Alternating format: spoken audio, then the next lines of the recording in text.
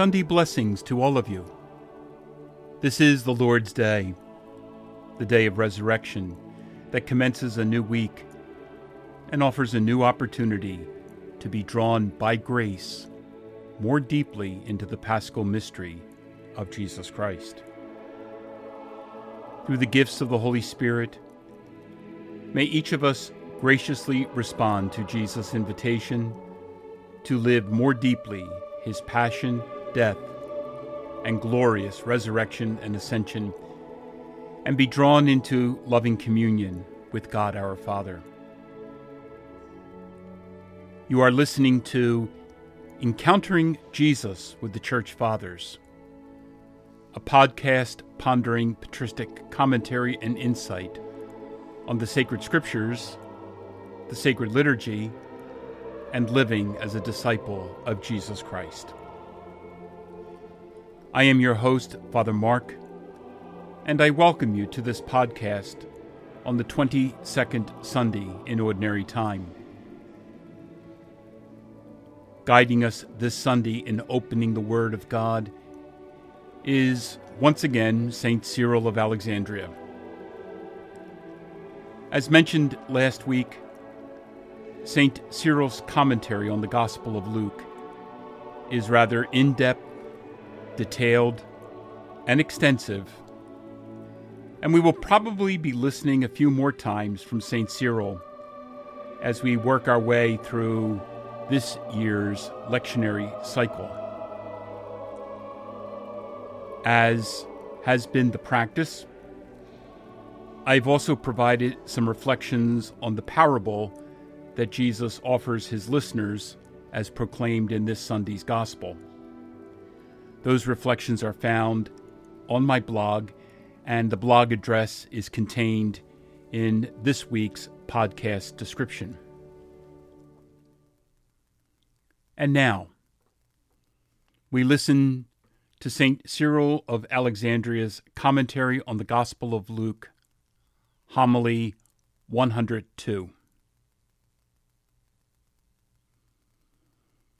Never does the Savior cease from doing some act or other replete with benefit, guiding by admonitions and counsels all who draw near unto him into propriety of conduct, and teaching them that sobriety which becomes saints, that, as St. Paul says, the man of God may be perfect, complete unto every good work. Seizing therefore every opportunity, however slight, for his words, he wove for us admonitions well worthy of our attention, therein resembling an active husbandman, for whatsoever is liable to blame and reprehension, and covers with utter infamy those who are guilty of it, this he cuts away from our minds, and plants, so to speak, every fruit of virtue. For we, as Scripture says, are God's husbandry. What benefit, then, he has here to discovered for us, we learn from the passage now read. For he was dining on the Sabbath day with one of the Pharisees at his special request. And his purpose in doing so, and motive we have explained unto you when last we met together. But inasmuch as he saw certain of those who were invited foolishly seizing the uppermost seats as things of importance and worth the taking, and that they were eager after vainglory, for the benefit both of them and us, he utters an urgent warning, saying, "When you are bidden of anyone, seat not yourself at the head of the seat, lest a more honorable man than you be bidden of him. And when he that bade you and him comes, he say unto you, Give this man place. And then you begin with shame to take the lowest place. Now, such things may seem perchance to some to be but trifling matters, and not worthy of much attention. But when anyone fixes upon them the eye of his mind, he will learn then from what blame they deliver a man, and how great orderliness they produce in him.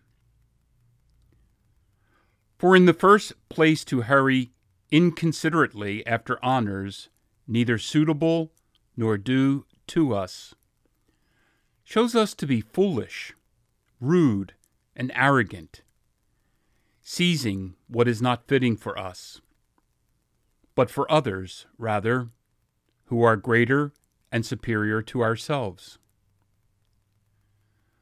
Whoever he is that thus acts is hated, and often, too, becomes an object of ridicule when he has to restore to others, and that often against his will, the honor which in no respect belongs unto him.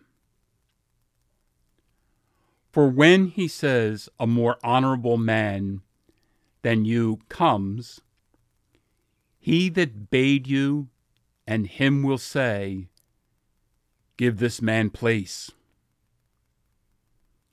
Oh, what great ignominy is there in having to do so! It is like a theft, so to speak, and the restitution of the stolen goods. He must restore what he has seized, for he had no right to take it. But the modest and praiseworthy man, who might, without fear of blame, have claimed the dignity of sitting among the foremost, seeks it not, but yields to others what might be called his own, that he may not even seem to be overcome by vainglory. And such a one shall receive honor as his due. For he shall hear, he says, him who bade him say, Come up hither. A modest mind, therefore, is a great and surpassing good, for it delivers those who possess it from blame and contempt, and from the charge of vaingloriousness. But yes, says the lover of vainglory, I wish to be illustrious and renowned, and not despised and neglected, and numbered among the unknown. If, however, you desire this transitory and human glory, you are wandering away from the right path, by which you might become truly illustrious, and attain to such praise as is worthy of emulation. For it is written, All flesh is grass, and all the glory of a man as the flower of grass. And the prophet David also blames those who love temporal honors, for he also thus spoke of them. Let them be as the grass upon the housetops, which withers before it is plucked up. For just as the grass that springs up upon the housetops has no fixed deep root, and for this reason is easily parched up, so he who values worldly honor, after he has been for a short time conspicuous, and so to speak, in flower, sinks at last into nothingness.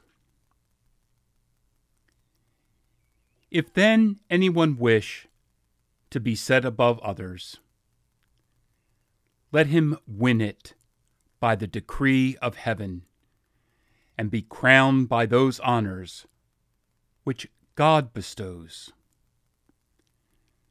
Let him surpass the many by having the testimony of glorious virtues. But the rule of virtue is a lowly mind that loves not boasting. Yes, it is humility. And this the blessed Paul also counted worthy of all esteem. For he writes to such as are eagerly desirous of saintly pursuits, love humility. And the disciple of Christ praises it, thus writing, "Let the poor brother glory in his exaltation, and the rich in his humiliation, because as the flower of the grass he passes away. For the moderate and bridled mind is exalted with God. For God, it says, will not despise the contrite and abased heart. But whosoever thinks great of himself, and is supercilious, and elate in mind, and prides himself on empty lowliness, is rejected and accursed.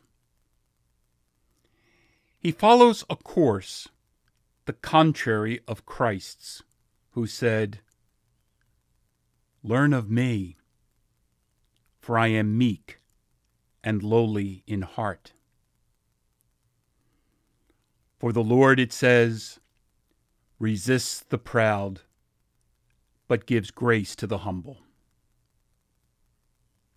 The wise Solomon also shows in many places the safety of the humble mind, at one time saying, "Exalt not yourself, that you fall not." And at another time, he figuratively declares the same thing.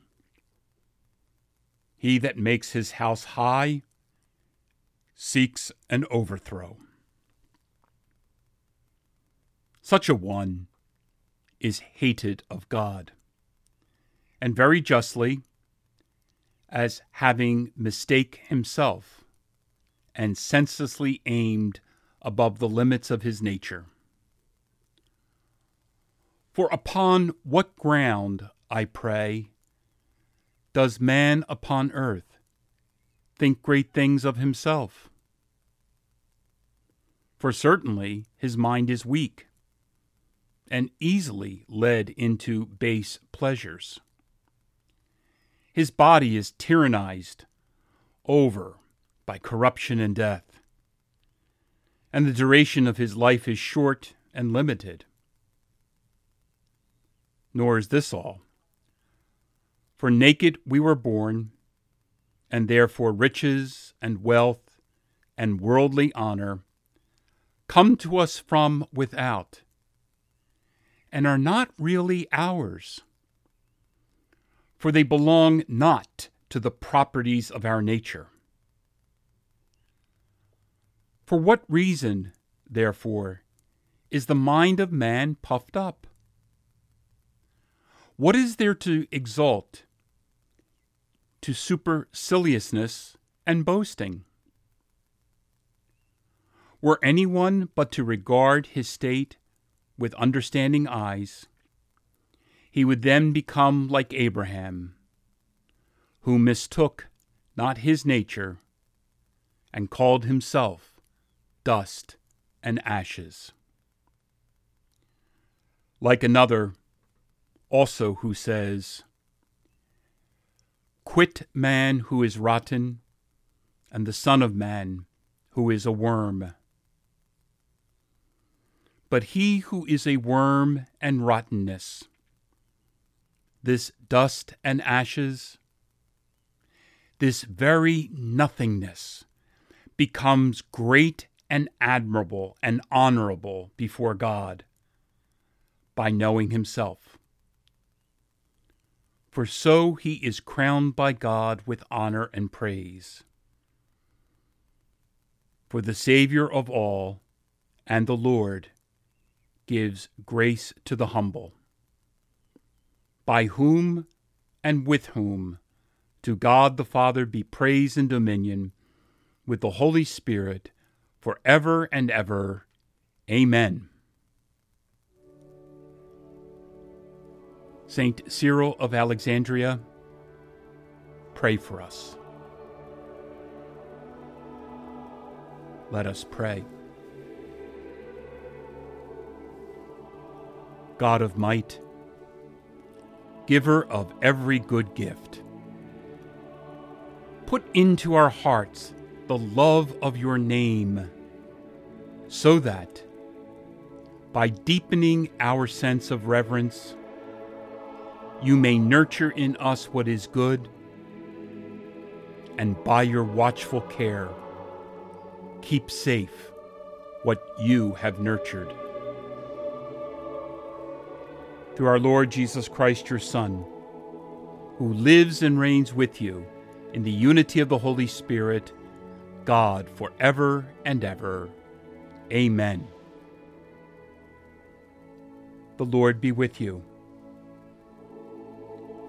May Almighty God bless you, Father, Son, and Holy Spirit. Go and announce the gospel of the Lord.